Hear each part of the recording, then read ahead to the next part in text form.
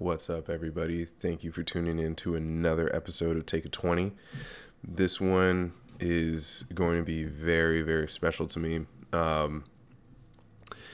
For people who know me personally, they know, like, my dad was definitely involved in my life, but he worked a lot, so it was very, so much. He just needed to get a lot of rest. That's really it. So I didn't get an opportunity to hang out with my dad the way that some people did when they grow up in a two-parent household. It was just he was always working. So I was really raised by my mom, my grandmother, and my aunt. So my respect for women is extremely high, and what they go through and the things that they don't talk about. So there's a certain player that I learned about quite recently, actually, and her story just was very awe-inspiring to me, and just feel like a lot more people should know about her story. I remember one of my first podcast episodes, I suggested that everybody go out and watch that short documentary. It's only 20 minutes, but with that being said, I was like, you know what? I'm just going to spend one episode talking about her and just give you guys a little bit, kind of a lot of what she's done throughout her career. And that player is Lusia Harris. She actually was the first and only woman to be drafted by a men's national basketball team. So let me just start from the beginning by giving a breakdown of what she did, points-wise, rebounds-wise. Over her basketball career, she actually scored 2,981 points and grabbed 1,662 rebounds. This is just a career over her high school career as well as her Olympic career, because at that time, there was no WNBA, so once she graduated from college, that was the end of her career. Though, while she was in college, she won 3 straight AIAW national championships, which was the women's equivalent to NCAA. They didn't have that at that time for the women. But she won 3 national championships straight with Delta State, her alma mater, and was a member of the first ever women's national team for the Olympics, where they actually won the silver medal in 1976. She also goes down in history in terms of Olympic history, basketball history, just history in general, because she was the first athlete to actually score a point in that time. The first match of the Olympic Games in 1976 for the women's basketball team, and that was the first Olympics that they actually had women's basketball. The U.S. was playing Japan. The first shot that went up was from Japan, but they actually missed the shot. They come back down, and Lusia Harris was able to score the first basket. So forever in history, she's known as the first woman to score an Olympic basket. Shortly after that, she was selected by the then New Orleans Jazz with the 137th pick in the 7th round. Back then, the rounds were a lot longer. You had way more picks. But she was selected 137th by the New Orleans Jazz in 1977. Though she didn't feel like she possessed the athleticism or skills to compete alongside the men, or in really against the men athletes of the NBA, and she ultimately declined to go be a member of the team. Though, looking back at that era and how good she was, I'm sure that she would have been no slouch in the NBA if she had decided to go. Though she ultimately became a head coach of the basketball team of her old high school, Amanda Elsie, and settled down and had a family. She ended up having four kids, 2 girls, 2 boys. They all have experienced great academic success. One's a lawyer. 2 of her daughters have doctorates. Another one of her sons has a master's. So she definitely has a legacy behind her. And then she was further immortalized by being inducted to the Naismith Hall of Fame in 1992, actually being one of the only female athletes to receive that honor at that time, along with Nara White. And then also during the induction ceremony, she was escorted by her favorite player, Oscar Robinson, to the podium to give her speech. Her story is one that has really amazed me and blown me away, quite honestly, just to see what she had gone through, because she grew up in an all-black neighborhood. She decided to go to an HBCU, like what was considered an HBCU back then.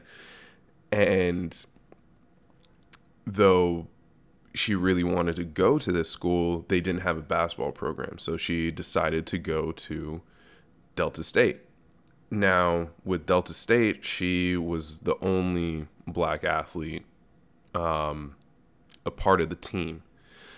So it definitely was an adjustment period for her, especially during that time. You know, you're dealing with racism. It's a very tumultuous time, but she excelled, won the people over, not only with her personality, but also her basketball skills of just being a complete dominant player. It's really funny because in that short documentary, like I say, it's only 22 minutes long. It's definitely worth watching. But she mentions about how she ended up scoring 40 points in one game, and the opposing team hadn't even scored 40 points. So her talents were really, really up there. For her, like for me to just now be finding out about her is pretty wild to me, especially how much I appreciate the WNBA and the history of the WNBA and the history of basketball in general. To just be finding out about her now is honestly quite amazing. I love hearing her story. I've watched the short documentary about 10-15 different times now. It's just a very inspirational story. Really, it's like I said so many times before in this, it's going to be a short episode, but in this episode, just go and watch it, because it's just so amazing what she was able to do, and how much I'm sure her impact of the game inspired the younger generation to continue to pursue being basketball players. It's really a great story. I will be posting about a new pod being up on my Instagram. So with that being said, I actually will include the link to this interview, just so it's easily accessible. And you know, like I said, it's just 22 minutes of your time to watch this and appreciate what she's done for women's basketball. You know, she's a legend. Her name should be known worldwide. She should be a household name.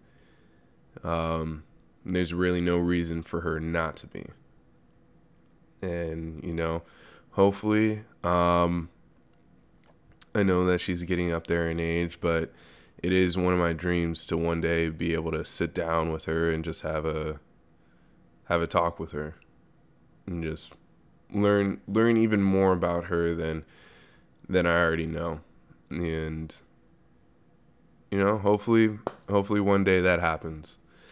But until then, I will continue to sing her praise and make sure that everybody knows what an amazing player this person was. Lusia Harris, the queen of basketball, they call her.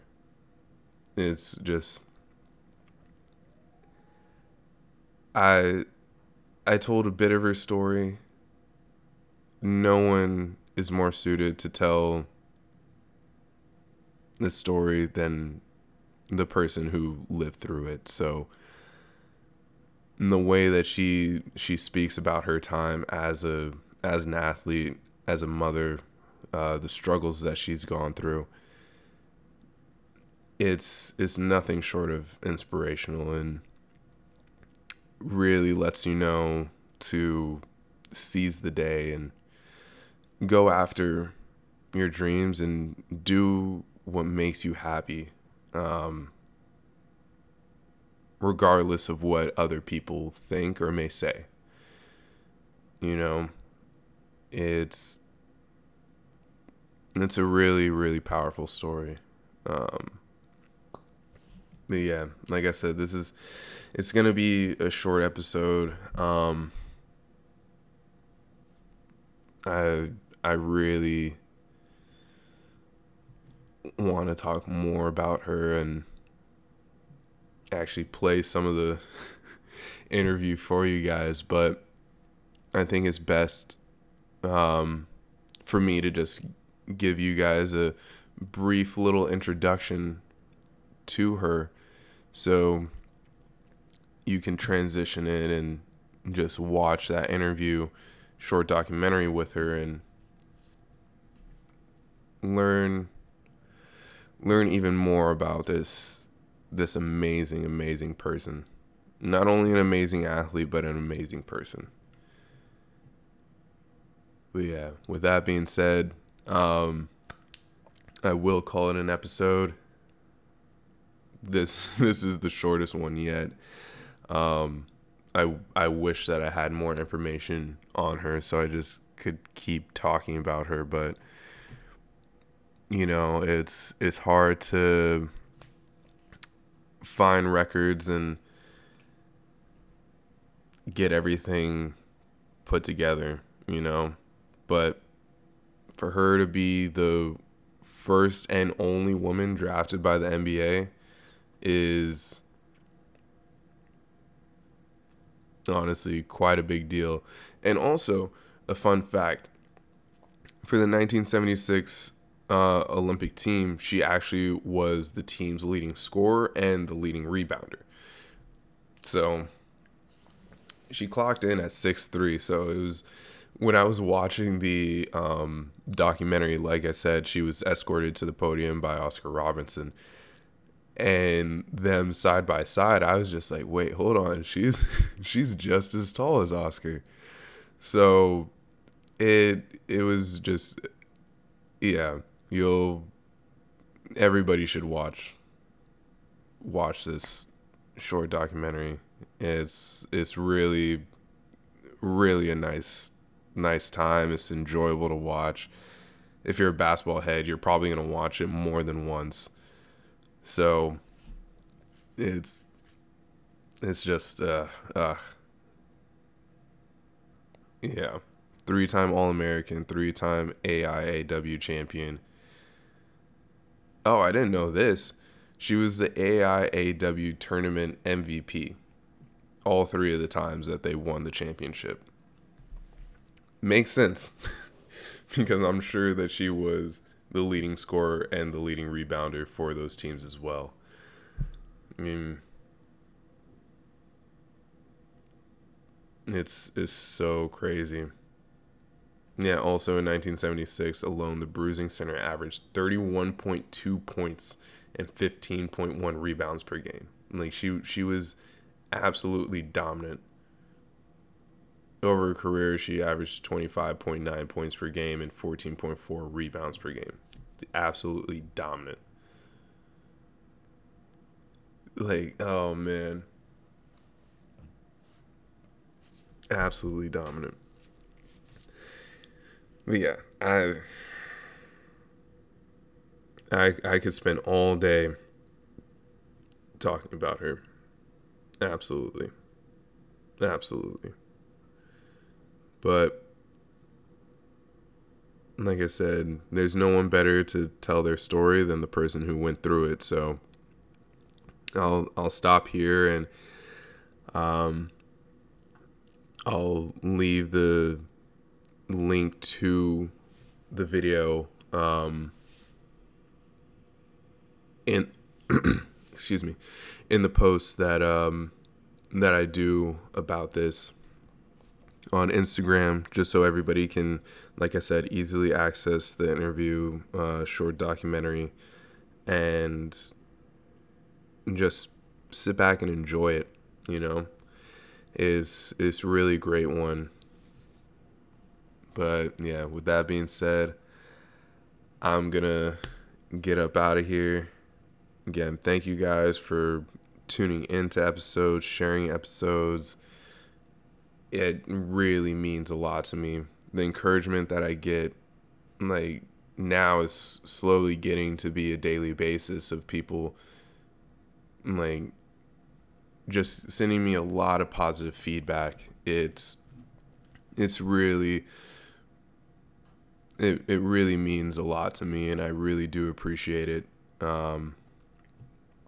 Without you guys, this, like, I would still be doing the pod, but it wouldn't be what it is today without everybody who's been supporting since day one, the people that you guys have brought in to support the pod, and it really does mean a lot to me. So thank you guys very much.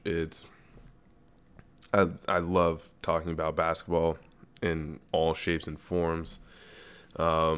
Like I said in the last pod, I'm gonna have to start researching a little bit more of the international aspects of the rest of the basketball. Like, I need to start researching the rest of the leagues, because I'm realizing, thanks to just looking at the analytics the other day, like I said in the previous pod, is this pod not only is domestic, but it's starting to reach a much more broad and international base. And I want them to feel just as included as everybody here who is listening to the pod. So sooner than later, I'll start giving some updates on different leagues, like maybe the Turkish league, the Spanish league.